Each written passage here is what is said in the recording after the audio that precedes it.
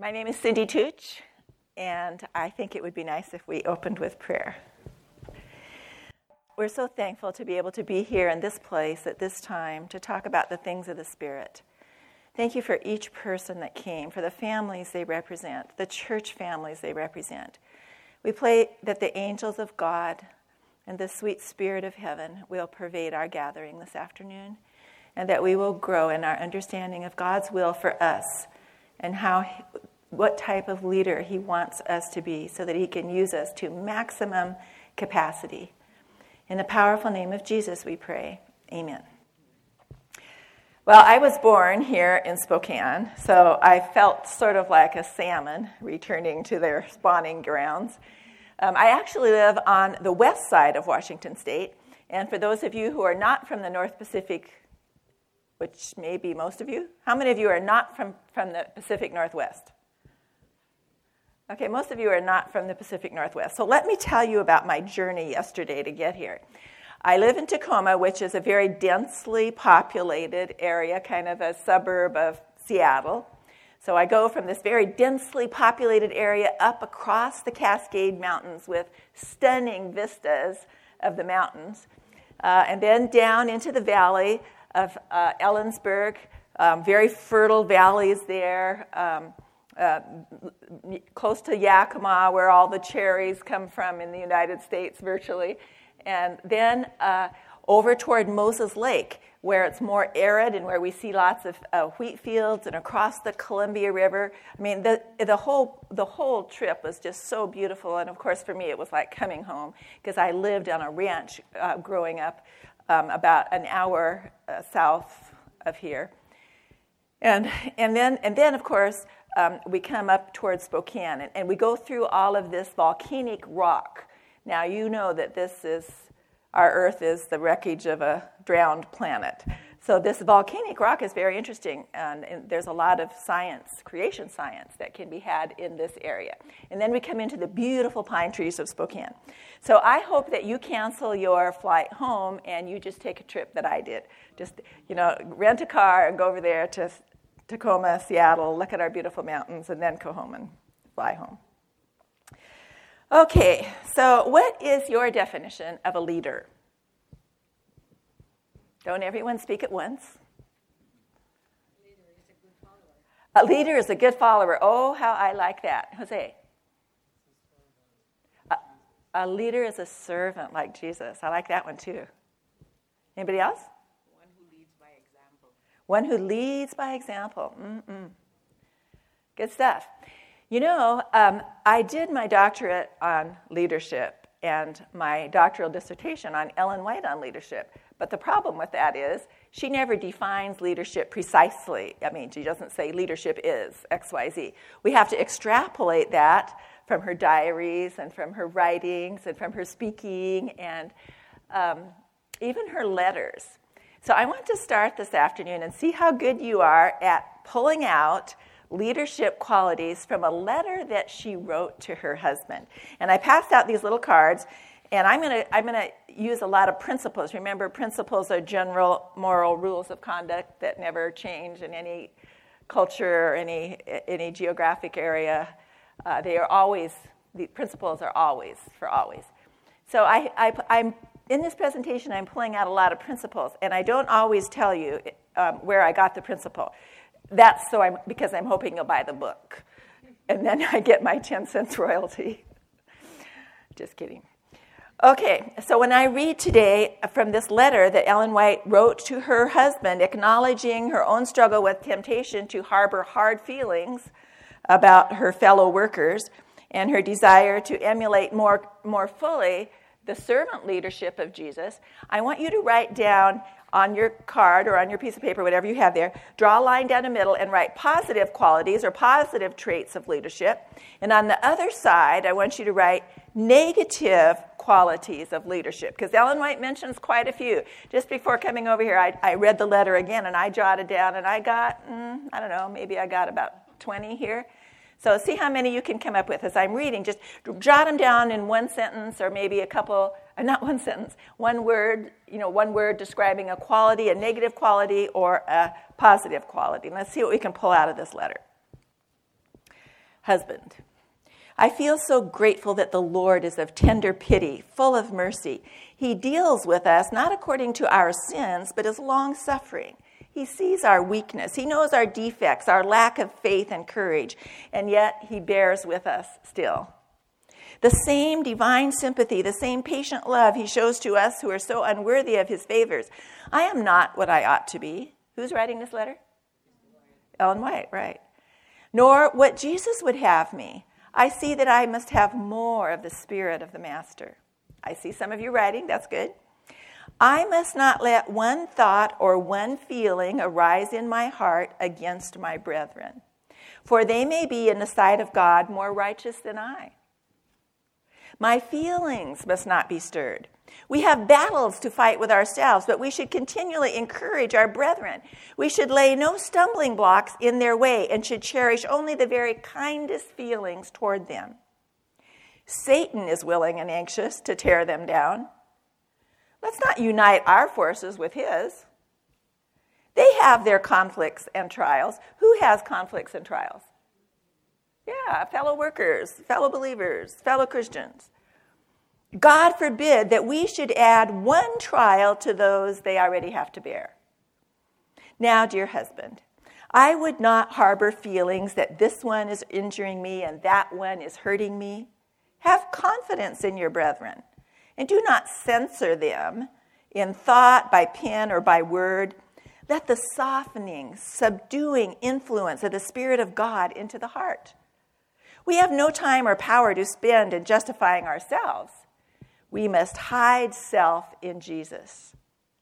Oh, I long for constant repose in God and not to have my mind in agitation in regard to minor matters. I constantly feel that my work upon the earth may not last long. While it does last, I want my thoughts and mind engaged in doing all I can to save perishing souls around me. For those of you who just came in, we're reading a letter that Ellen White wrote to her husband. And in this letter, I think we can pull out some qualities of leadership, either negative qualities or positive qualities. I want my thoughts and mind engaged in doing all I can to save perishing souls around me. I cannot and will not allow my mind to think unkindly of and misjudge my fellow laborers. I will write out the testimonies of reproof for anyone, and then afterwards my feelings will not be exercised against them. I will look within. I will seek to make my ways in the strength of Jesus perfect before God. And when tempted to feel unkindly or to be suspicious and to find fault, I will put this out of my heart quickly. For the soul temple is surely being desecrated and defiled by Satan. The love that Jesus possessed, it is the duty of both of us to welcome and cherish, and to have that charity that thinks no evil. Then our influence will be fragrant as sweet perfume. For those of you who just came in, we're reading a letter that Ellen White wrote to her husband. And in this letter, we're trying to extrapolate or pull out qualities, positive ones for leadership, and negative qualities for leadership. I've been shown that unless we make most diligent work in purifying our own souls from all unkindness and bitterness, these traits will reveal themselves at times before we are aware of it, to do great harm to the cause we love. I was shown that it rests wholly with us, whether we leave an influence behind us that is subduing, transforming, and elevating, or, to the contrary, whether we shall wound, injure, be dictatorial, overbearing, censoring, exalting, and magnifying ourselves, and it be a relief to many who love and fear God when our voice shall be silent in the grave. Don't ever say that Ellen White didn't have a sense of humor. She's saying, let's not be critical. Otherwise, people will be glad when we're dead. When our influence will no longer be felt. I feel that we've erred in not manifesting greater love, forbearance, and pity for others. The diseased have ye not strengthened, Ezekiel 34:4, is the reproof given to unfaithful shepherds. Our feelings must not be a ruling power. We must walk in all humility of mind. The Lord loves his servants who are unselfishly engaged in the saving of souls. He will as readily guide them in judgment and teach them his will as he will teach us. We must believe that Jesus stands at the helm. He will be captain, and we may trust his own work in his all-powerful hands. Isn't this practical? Oh, my, this is just, scratches where it itches.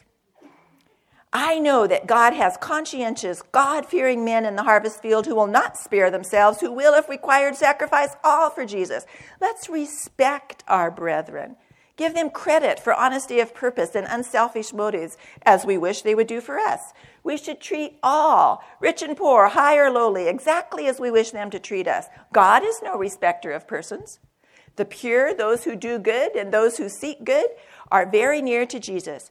The disciple whom Jesus loved most was John, because he was the closest imitator of God's character and was imbued with the spirit of love, as you all answered together. It was the joy of Christ's soul to do good to men. Many times he sighed in spirit. By the way, you think this is a long letter from Ellen White? Oh, I left out a lot of it. I'm almost done. Many times his tears flowed, expressing his anguish of soul when he beheld the unbelief, the ingratitude, and felt the hatred of those he came to bless and save. Let us, dear husband, make melody to God in our hearts. Let us not be found accusers of our brethren, for this is the work Satan is engaged in.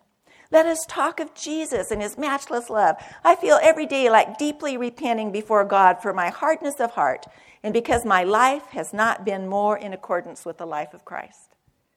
I weep over my own hardness of heart, my life which has not been a correct example to others. Let us bring ourselves into harmony with heaven, and we will then be in harmony with our brethren and at peace among ourselves. Let us now, both of us, redeem the time. In love, your Ellen.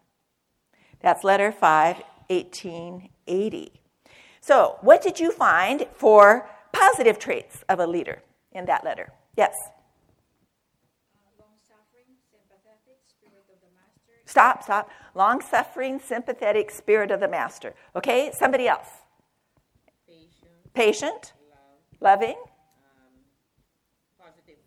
Positive thoughts. Claude?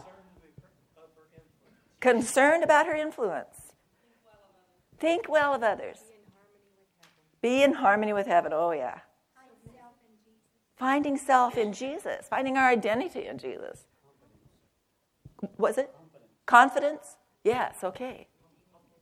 Humbleness and redeeming the time. Conscientious.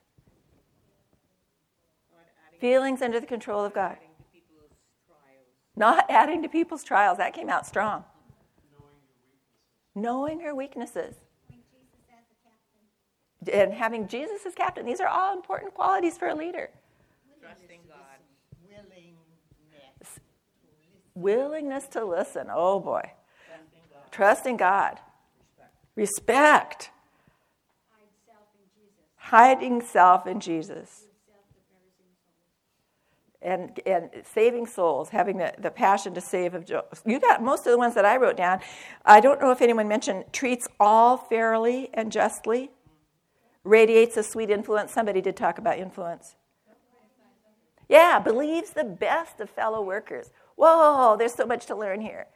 Okay, what did she say about negative characteristics of a leader? Fault finding. Misjudging.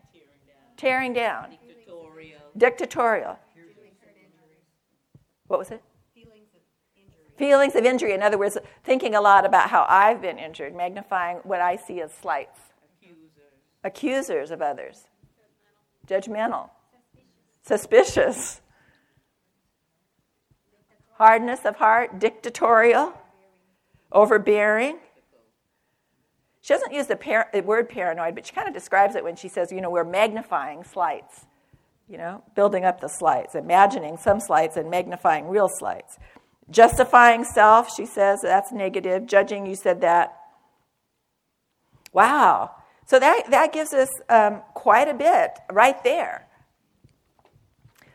in terms of what we can learn from the writings of Ellen White. Today's millennial Seventh-day Adventist church is profoundly impacted by the information age, by postmodern thought, by globalization, by racial ethnic pluralism. as well as the tendency of some towards seeking spirituality in non-Christian sources, and in some cases, in non-biblical forms of worship. So, for you as a Christian leader, your challenge is enormous. But are you alone out there? What comfort and assurance does Ellen White give that Jesus cares, that Jesus is interested in 21st century leadership? I told you that I did my doctorate on leadership. And from my research, it appears that the postmodern Christian and even the non-Christian leader is, more than anything else, looking for meaning in his or her life. No one denies the attraction of temporal success or productivity, but the heart cry seems to be a hunger for something deeper, something that goes beyond bigger, better, richer, more powerful. I think that's part of the attraction of ASI, helping leaders find meaning in philanthropy and in service, and not just productivity. My first core discovery was that Ellen White, of course, she's considered by Seventh-day Adventists to be a prophetic messenger of the Lord. My first core discovery that she writes about how God can fill that lack of meaning in a postmodern leader's heart. Of course, she doesn't use the word postmodern, that we can extrapolate that to our time. To Ellen White, a true leader must be a recipient of the Holy Spirit and respond to the grace of God in his or her life. And she wrote that the human heart will never know happiness until it is submitted to be molded by the Spirit of God. That's just such an amazing citation because, everybody wants to be happy, don't we?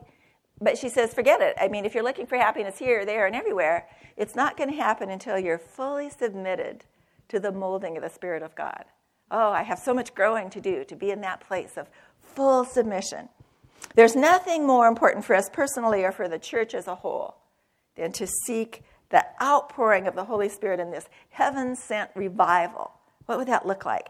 She says, a revival of true godliness among us is the greatest and most urgent of all our needs. To seek this should be our first work. Now, this next question I'm going to ask you is rhetorical. That means you don't have to answer it. I just want you to think about it. How could you reorder your life to seek revival more ardently? Because she says seeking revival should be our very first work. What would that look like? Well, how would your life be different if you were really prioritizing revival? I'm asking the question of myself. Ellen White did not see the mantle of leadership as some mystical anointing of superiority or infallibility. In contrast, she stated, the way to become great and noble is to be like Jesus. Pure, holy, undefiled. My second core discovery was the breadth and scope of Ellen White's counsel on Christian leadership. She talks about so much. She talks about good models of leadership, poor examples of leadership, of leaders' great need of knowing God personally, the empowerment of a gender-inclusive, race-inclusive, age-inclusive church for leadership and evangelism and service. She describes leadership qualifications, some of which you pulled out, how to respond to the erring, proactive visioning and planning. Ellen White sees leadership as an opportunity extended by God to all persons to use their influence to promote Christ and the kingdom of heaven with excellence. That's what I pulled out as her definition of leadership. She doesn't say it in just those words, but if I put all of the things together that she said about leadership, that's what I came up with. Ellen White sees leadership as an opportunity extended by God to all persons to use their influence to promote Christ and the kingdom of heaven with excellence. Ellen White's leadership counsel is always in the context of her unique theological structure, which is the great controversy. The great controversy between Christ and his angels, between Satan and his angels. Thus, the influence that she urges the leader to exert is on behalf of the kingdom of God, on the behalf of redemption, and on behalf of Christ's offer of eternal life. So from the world's point of view, what are the perks of leadership? Power. Influence, money, authority, prestige. I think quite a few of those that you mentioned are Satan's definitions of leadership. So let me ask you a question. How many of you here are leaders? Oh my, I should see every hand up. What did we just say? We said that leadership is an opportunity extended by God to all persons to use their influence on behalf of the kingdom of God. So that's all of us. We all are leaders. We all have people that we influence, and that's what it's all about. Leadership is influence. So every single person in this room today, regardless of your occupation or your elected status in church, are leaders. Most persons usually think of leaders as occupying administrative positions, right? You know, we think, okay, the conference president, the pastor, Sabbath school superintendent maybe. But Ellen White does not narrow the definition of leadership in that way. Every Christian is called to represent Christ. Every Christian is called to be an ambassador for God and for his kingdom. Ellen White calls leaders under-shepherds who unite with Christ in his redemptive mission. So that's all of us, regardless of our spiritual gifts. We are representatives of God to all whom we influence. That's a pretty big responsibility, right? That's why our first priority as leaders must be to know God for ourselves. And there's no shortcuts to doing that. Time with God, leaders. There's no other way. She says, guard jealously your hours for prayer and self-examination. Set apart some portion of each day for a study of the scriptures and communion with God. Thus you will obtain spiritual strength and grow in grace and favor with God. Isn't that what we all want to do, is to grow in grace and favor with God? We must not let anything stand in the way of our time. Guard it jealously. One of the places from which I distilled Ellen White's theory of leadership was through her descriptions of leaders in various biblical narratives or stories. Perhaps the most precise example that I found would be in Exodus 18. Where Jethro tells Moses that he represents God to the people. And in commenting on this in the Acts of the Apostles, Ellen White affirms this view of leadership, representing God to the people whom you influence. Leaders are persons who represent God and his purpose and his character to those whom they are called to lead. She also quotes 1 Chronicles 28. That was David's charge to the newly anointed King Solomon, that he should know God. That was the most important thing that David could say to his son Solomon as he was taking over the leadership of the entire nation. Thus, Ellen White saw leaders as persons called by God, first of all, to know God, and then to pass that knowledge and the purpose of God on to the people. But at the same time, interestingly, and almost paradoxically, Ellen White did not promote a leader playing God in the isolated, dictatorial, authoritative style that we sometimes falsely think represents God. I was surprised at the progressive tone of her counsel. I found that she said that leaders should lead cultivating a relationship with their followers that is based on shared vision, shared values, shared purpose, characterized by respectful conflict, carefully managed transitions, and sustainable change. In other words, we don't always have to do things the way we've always done them. I see one person nodding. Does that statement worry you? We must discover together what are our values. Thus, our choices, even our choices to change the status quo, must reflect our values. I want to tell you an interesting story. At least I think it's interesting, and I suspect that you will also. In 1990, I was working as a Bible teacher at Great Lakes Adventist Academy in Michigan. And Jay Gallimore, conference president at that time, gave me pastor credentials and asked me to pastor the Carson City Church. But there's something you need to know about the Carson City Church. It was closed. It hadn't been open for 3 years.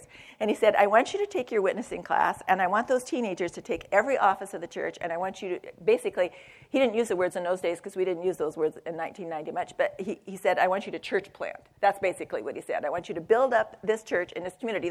The building was there, but it had been closed for 3 years because there weren't any members. Well, there were 3 old people in the community, probably as old as I am now, but they seemed old at the time, who went to other churches and wanted to come back, but the church doors had been closed, and so they weren't coming.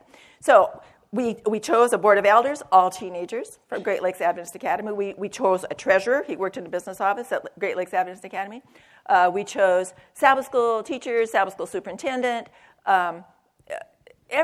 personal ministries leader. Everybody except the pastor, which was me, was teenagers. And you may be thinking, what? How did this work? What kind of church would this be? Well, that's what I wondered too. So I had them all meet at my house, my leader group, my leadership team. And I said, okay, we need to decide how we're going to do this church. There's nothing set in stone about how we're going to do the order of service or, a lot of things. Nothing in the Bible says that we have to have scripture reading. Maybe we will, but, we don't have to sing here or have closing prayer here. We can do whatever we want to do, but we have to do it based on our values. So what are our values? What is worship? So those kids worked through what is worship. What is important? Why do we come to church on Sabbath? What is our purpose in this community? And then they decided what the church would look like. And you probably would be surprised, but it was pretty traditional. It was pretty traditional. And we did an evangelistic meeting, and as far as I know, maybe someone here from Michigan can tell me, as far as I know, that church in Carson City is still open. I don't think the teens run it anymore, but I think that they started out a good thing. And it was an experiment that the Michigan Conference did, and it was fun to be part of it. So our choices, even our choices to change the status quo, must reflect our values. We have to decide, what are we looking at? What scripture drives this decision? Additionally, Ellen White's counsel repeatedly defies the metaphors of her own industrial era. She lived in the 19th century where machine best described organization, with all of machinery's inherent orderly and rational uniformity, complete with rigid rules enforced by a rigid system of hierarchy. That's what it looked like in the 19th century. In her 19th century industrial era, leaders were usually separate from workers. Creativity and initiative were expected to come from the top. Ellen White defied all that. That's why I call her voice progressive. Against the cultural milieu of her day, Ellen White promoted inclusive creativity, respectful conflict in the body of Christ, humanizing interaction of administrators and managers with workers, and distributed leadership. In other words, delegation. Delegate leadership roles to your youth, for instance. They will make mistakes. Of course they will make mistakes. Then talk it through. Let them grow from their mistakes. Ask them, if we had done this differently, what might have been the result? Never, never, she wrote. No, let me get this stuff up there. Never, never feel the slightest disturbance because the Lord is raising up youth to lift and carry the heavier burdens and proclaim the message of truth. Amen. She also extolled biblical values. In today's leadership literature, that's usually called human values, such as love, empowerment, trust, grace, humility, forgiveness. She urged leaders to move courageously through complexities of transition, certain of their hope that Jesus has not abandoned them and that he is coming. Jesus is going to intervene in planet Earth, in Earth history. We're not always going to be confined to this world of pain and disillusionment and divorce and rejection and abandonment and human tragedy on all sides. He invites leaders to speak words of hope and faith and courage. Jesus is coming. It's not always going to be like this. The core of Ellen White's leadership theory is that the objective of leadership is to reflect Christ. Be like Jesus, we sing the song. Do we act it out? And thus be more effective in saving souls. She wrote that the success of a person called to leadership is in direct proportion to the leader's willingness to be filled with the Holy Spirit. And in that renewed life, every person, regardless of their occupation, regardless of their age, regardless of their gender, is to use their influence to draw toward Christ and toward his offer of redemption. He would honor leaders by connecting them with himself and by giving them his Holy Spirit to qualify them for the responsibilities they were asked to bear. So, have you ever been asked to do something scary? Oh boy, I have. I'll tell you about the most scary public thing I've ever been asked to do. I think this was about 2004 maybe. I was working for the White Estate at the time. Oh, Ed, I'm so glad you're here because I'm going to tell a story that relates to something that I want you to hear. And here this was, Glacier View, and I had written this paper on interpreting Ellen White's Earth history comments. And then I had to give it to all these scientists and theologians from the front. And they were all gathered together in this big conference. That was the scariest thing by far that I'd ever had to do. And what was particularly frightening about it was after I had made that speechifying, then the persons who had given the afternoon papers were called to the stage, and then they were grilled by the audience with all kinds of questions. Any question that anybody, any theologian or any scientist wanted to ask, they could ask. So that was definitely the scariest thing that I ever did in my life. But I was comforted by this citation. He would honor leaders by connecting them with himself and to give them his Holy Spirit, qualifying them for the responsibilities they were called to bear.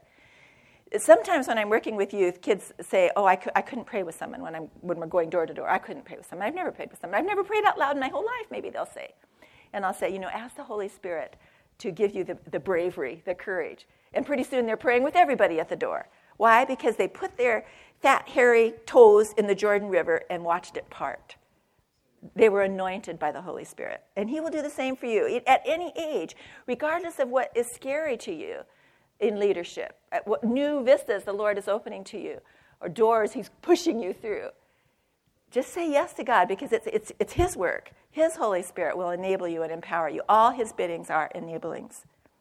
A leader, through Ellen White's lens, is only an instrumentality to achieve the goal of mobilizing the body of Christ to action, of providing momentum, and thus the leader is no more or no less important than the follower. Was it you, sister, that brought that out, that a leader, oh no, it was you that said a leader is a follower.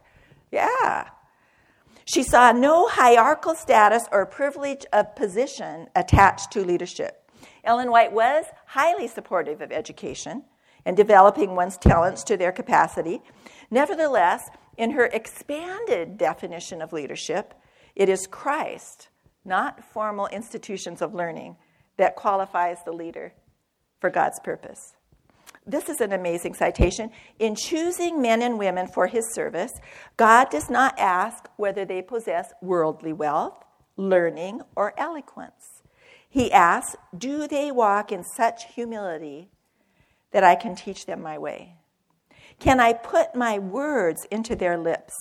Will they represent me? Ministry of Healing 37. So 3 questions God does not ask. Do you possess wealth? Do you possess learning? Do you possess eloquence? 3 questions God does ask. Are they humble enough that I can teach them? Will they put their lips, can I put my words into their lips? And will they represent me? Such important questions for each one of us to ask ourselves every day for every challenge. It does not appear that Ellen White's leadership principles will ever become outdated, even in the face of accelerating world change, because they have universal application. In today's conflicting array of leadership theories, Ellen White's leadership principles consistently remind the Christian leader to center his or her life in the call of God, to be faithful to Scripture, to enable a gender-inclusive, race-inclusive, age-inclusive movement, to preach the gospel within the context of Revelation's 3 angels. Her empowerment of women and youth and minorities is unique in the leadership literature that I surveyed, as is her clarion call for leaders to vision as well as mobilize and empower in light of the imminence of the second coming. And this is really interesting because, when I was doing my doctorate, I surveyed a lot of literature by Christian theorists, but not one of them centered the call to leadership in the proclamation of the eschaton, of Jesus coming. So that makes us unique. We are a remnant raised up by God with a specific message for a specific time in Earth's history. And God calls us all, get up, get out, do something for God. Though Ellen White was not a classically trained leadership theorist, as we understand that, after all, she only had a 3rd grade education, I did find that she offers a unique leadership theory centered in the theme of, what was her great structural overriding? Yeah, love for sure. Yeah, but in the structure of the great controversy, the great conflict between Christ and his angels and Satan and his angels, she centers all of her leadership theory right in that arc Although she herself never claimed a leadership role, she was certainly an agent of change and vision. Wouldn't you have to say that? For sure. Policies were not nearly as important to Ellen White as vision and compassion. For Ellen White, people were always more important than policies. Ellen White expected both leaders and managers to lead with vision and initiative and partnering and the use of their influence to achieve change. So, we were talking about what is a leader? Using your influence to achieve change and to work with excellence to promote the kingdom of God. Repeatedly, Ellen White reminds us that the most important qualification for a leader is the calling and the empowerment of the Spirit, the Holy Spirit. We must not underestimate the worth and the value of the Holy Spirit in the life of an effective leader.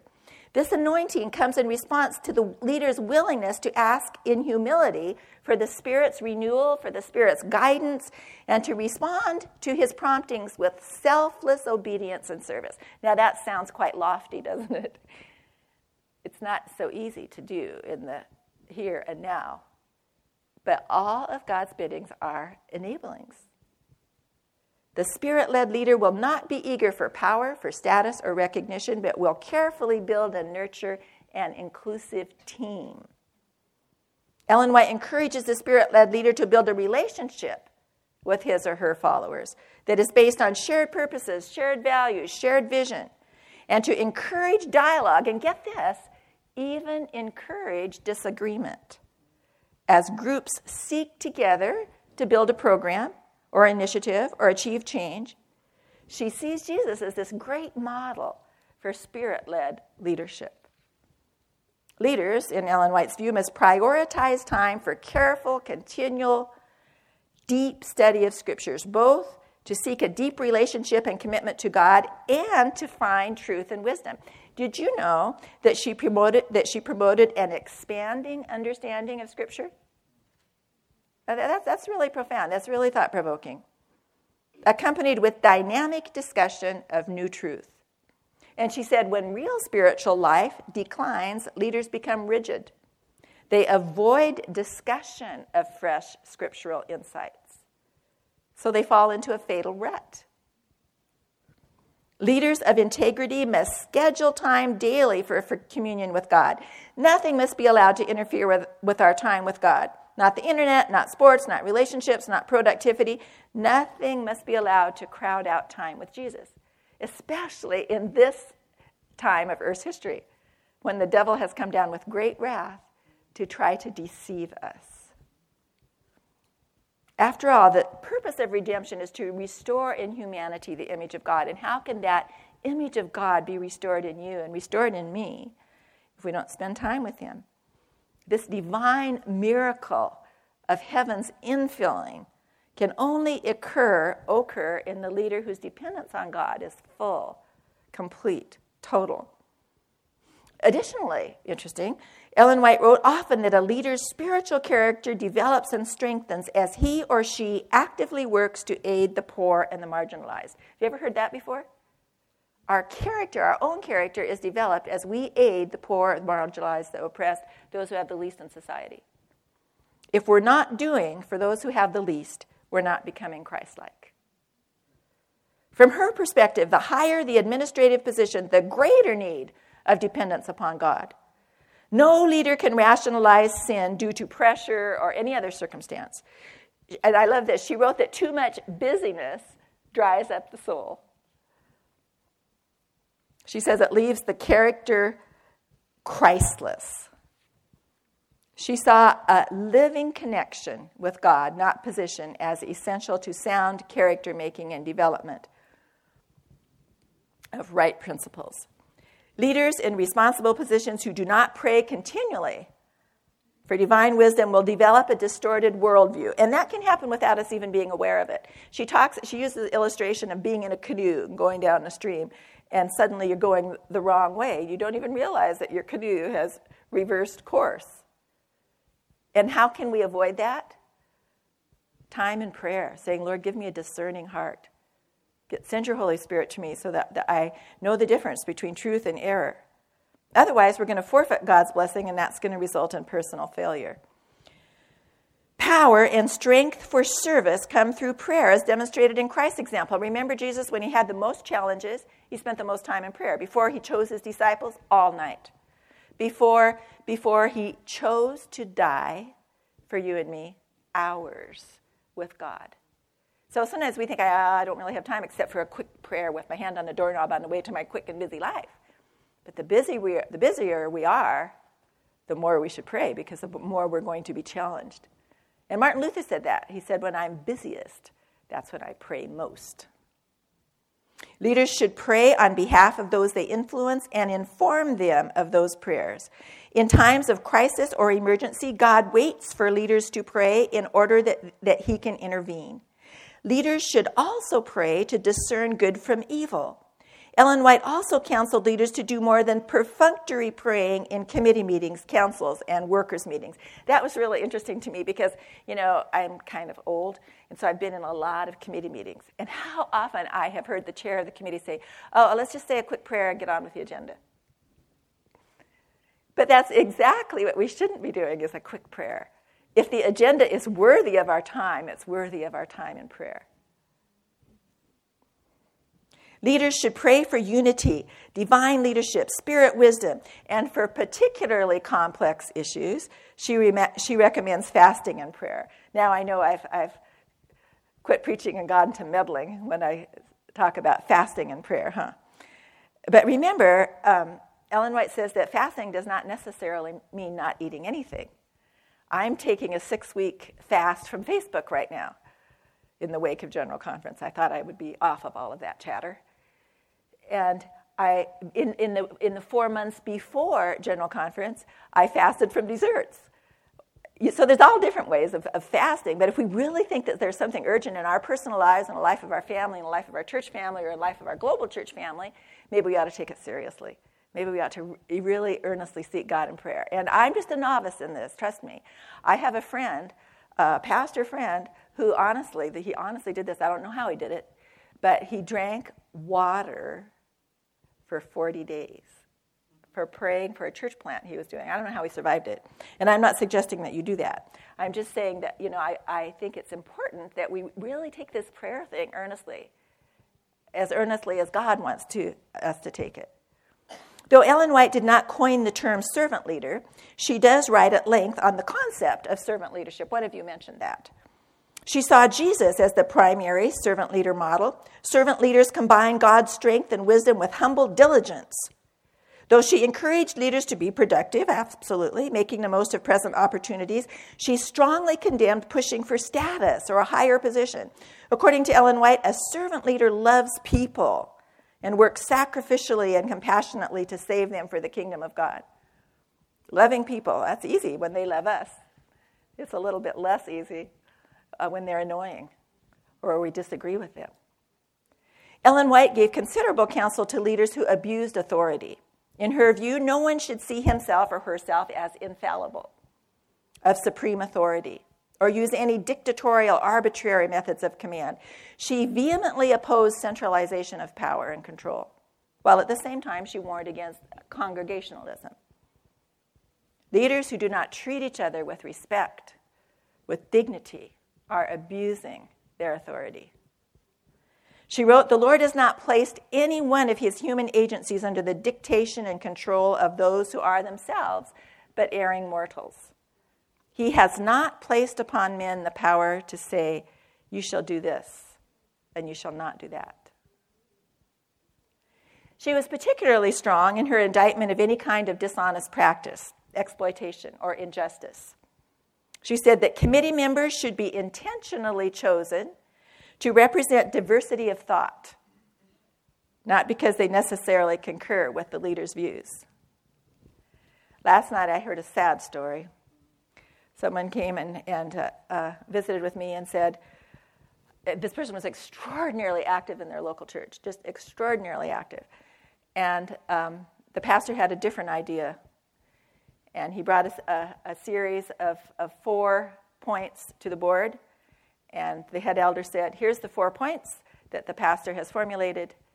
If you agree with them, that's great. If you don't, you can resign your positions. She was heartbroken. What to do, where to go. I think that is an abuse of power. You know, we're talking about dialogue, interaction, shared leadership, shared visioning, bringing people along with us. No confederacy should be formed with unbelievers, neither should you call together a certain chosen number who think as you do, and who will say amen to all that you propose, while others are excluded who you think will not be in harmony. I was shown there's great danger of doing this. And you know, we're all tempted to do it because we like people to agree with us, right? We think our ideas are best in the West, and so we want everyone to agree. But it's not really healthy because we need to hear an opposing viewpoint. We need to hear different ideas. We need to hear both sides, and it will make us stronger as individuals and as a church. Ellen White uses this case study of Moses' leadership contrasted with Aaron's leadership to illustrate the positive and beneficial use of authority versus a weak and vacillating and popularity-seeking type of authority. Though she completely rejects the domineering and autocratic leadership style, she maintains that in times of a crisis, a leader must demonstrate firmness and decision and unflinching courage. The difference may be found in the leader's motivation. A domineering leader may be eager for power and control, whereas a decisive leader may be most eager to promote the honor of God. Ellen White was a strong proponent of the inclusive empowerment of people for evangelism and service. She saw a gender-inclusive, race-inclusive, age-inclusive movement organized to propagate the gospel in the context of the Revelation's 3 angels. For her, the people of God are a melded humanity where prejudice should never exist. The Holy Spirit should be allowed to anoint whom he will. And she said that no hand should be stayed back or held back that should be involved in ministry. Now, this is a rhetorical question. That means you don't answer it. What do you think that means in the reality of life? That's okay. Sometimes we just can't help it. I'll let you think about that. For Ellen White, one of the strongest attributes of strong, godly leadership is the cultivated ability to connect with others. She speaks often of the need for patient mentors who will take youth and others with less experience under their wing, carefully encourage and motivate them, and provide opportunities for them to grow through success and failure. Absolutely. She even called it a duty for leaders to recognize and develop potential in other people. Leaders must deal with the erring with Christ-like sympathy, offering hope and redemption even in failure. Though Ellen White acknowledged that reproof and protest are sometimes needed, discipline and correction must never be given harshly, but always in the spirit of God's long-suffering love. She advocated tenacious, patient, even tender interaction with those who make mistakes or use bad judgment or make other personal failures. Leaders who possess Christ-like love promote justice. They correct sin. They combat error while maintaining care and compassion. That beautiful blend of justice and mercy. I mean, only God's Spirit can enable us to have that perfect blend. I want to tell you what I think is kind of a funny story. Ellen White said that she had a dream. And in her dream, she saw John Harvey Kellogg go into his room, and there on the floor was a pile of stones that he had systematically laid up, stone upon stone. He placed the additional stones on the pile, and he counted them up. Every stone had a name, which was some report gathered up, and every stone was numbered. So she said the angel came to Dr. Kellogg with grief and indignation. And he says, "What are you going to do with all those rocks?" And Dr. Kellogg looked up with a sharp, gratified laugh. "These are mistakes of James White. I'm going to stone him with them. I'm going to stone him to death." The angel said, "You're bringing back the stoning system, are you? You're worse than the ancient Pharisees. Who gave you this work to do? Brother Kellogg, this is not your work. The Lord raised you up. The Lord entrusted you with a special work. The Lord has sustained you in a most remarkable manner. But it was not for you to degrade your powers for this kind of work. Satan is the accuser of the brethren." Dr. Kellogg seemed very defiant and determined. He said, "James White is trying to tear us to pieces. He's working against us, and to save our reputation in life, we must work against him. I shall use every stone to the last pebble on this floor to kill him. This is only self-defense, a disagreeable necessity. And then the angel said solemnly, what have you gained? Have you in the act righted your wrongs? Have you opened your heart to Jesus Christ, and does he sit there enthroned? Who occupies the citadel of the soul under this administration of the stoning system? You have a higher calling, a more important work. Leave all such work of gathering stones for the enemies of God's law. You, brethren, must love one another, or you are not children of the day, but of darkness. You know what happened next? In her dream, Ellen White saw her husband James making a pile of stones. And the angel said, what are you doing? He said, every time I have a great idea, Dr. Kellogg, I'm paraphrasing, rains on my parade, and I'm going to stone him to death. And again, the angel said the same thing. Brother James, this is not your work. Lay down the stones. Do you think that criticism of others could prevent God from blessing our leadership? Time wasted in criticism and accusation would be better spent in proactive visioning and planning under the Spirit. Decisions should not be made until the leader's team engages in prayer and sometimes fasting. She urges leaders to sometimes delegate planning and future development to those with less experience in order to provide them with important opportunities to enlarge their leadership potential.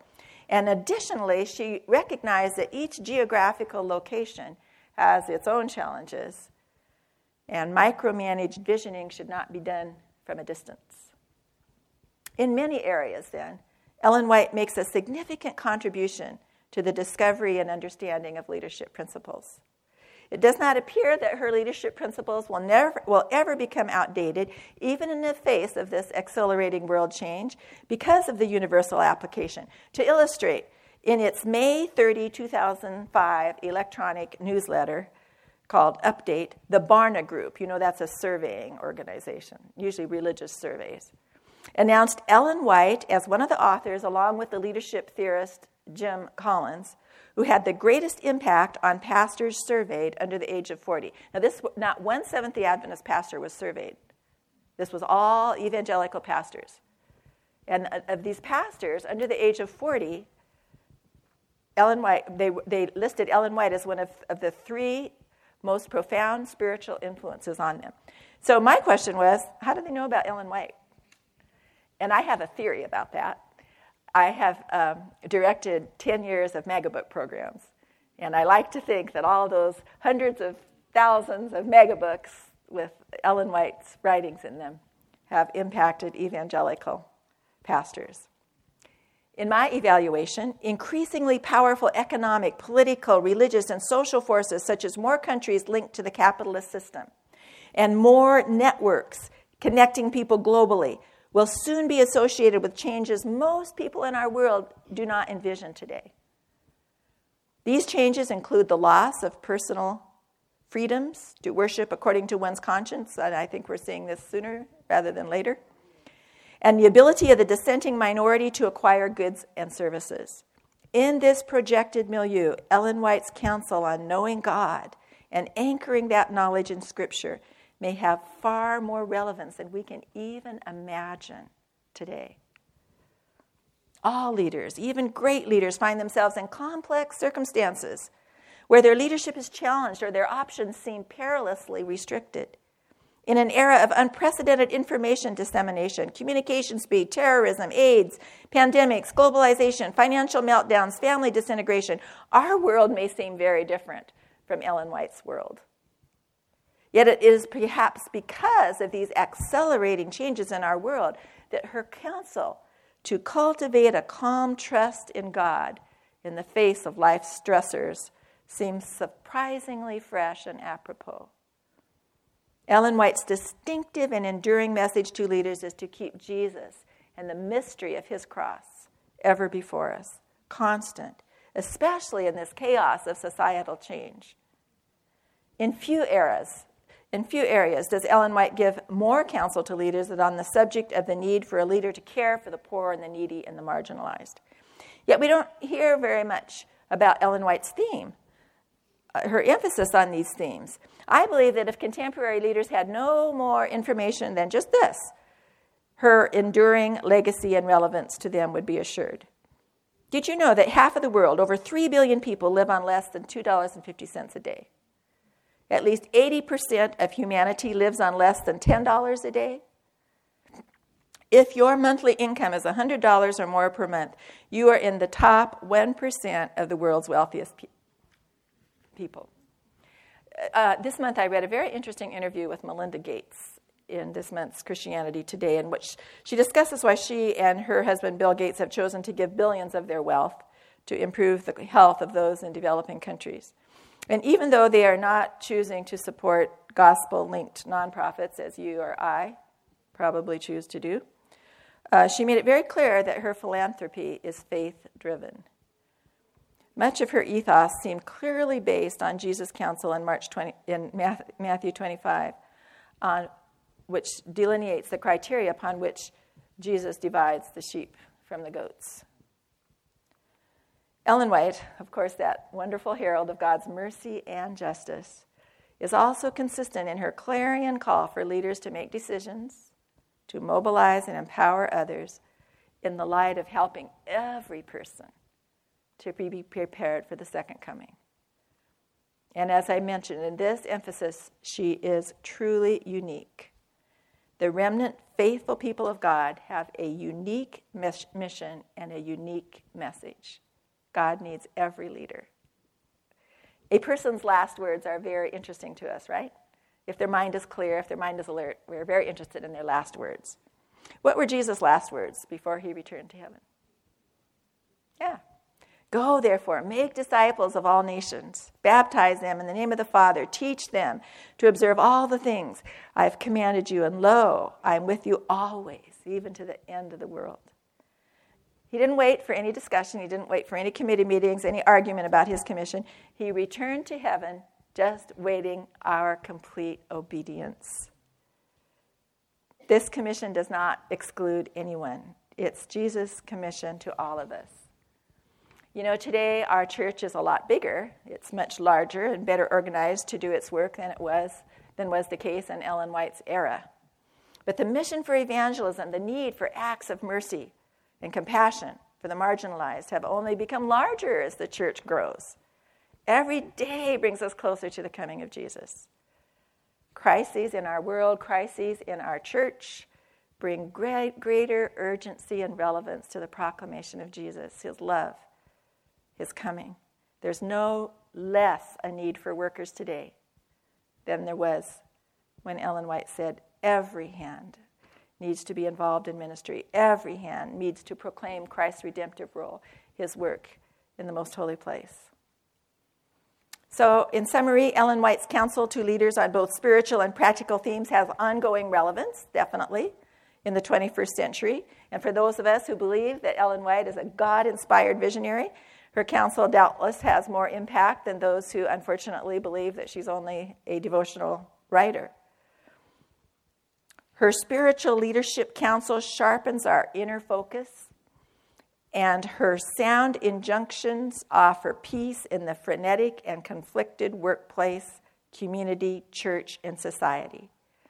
I think that Ellen White's leadership counsel may have a significant impact on us today in 2015 as Seventh-day Adventist leaders, giving us wisdom for our myriad challenges and a deepening commitment to our Lord Jesus. Now, don't go away. I want you to do something because Ellen White says that we should pray more and talk less. And I want to invite you to each pick one question. We're not going to have more than 10 or 15 minutes to do this. And I want you to break up in groups of 4 or 5. And before you do that, I just want to tell you, go around the circle one time, and each person pick one question. I've got 5 questions on here. Each person pick one question to answer, and then I would like you to pray together. Just pray that God will inspire us to be the leaders that he has called, and that the Holy Spirit will be here with us this weekend, but especially living in our hearts, so that we'll be ready for whatever challenges He gives us today, tomorrow, and next week. This media was produced by Audioverse for ASI, Adventist Layman's Services and Industries. If you would like to learn more about ASI, please visit www.asiministries.org. Or if you would like to listen to more free online sermons, please visit www.audioverse.org.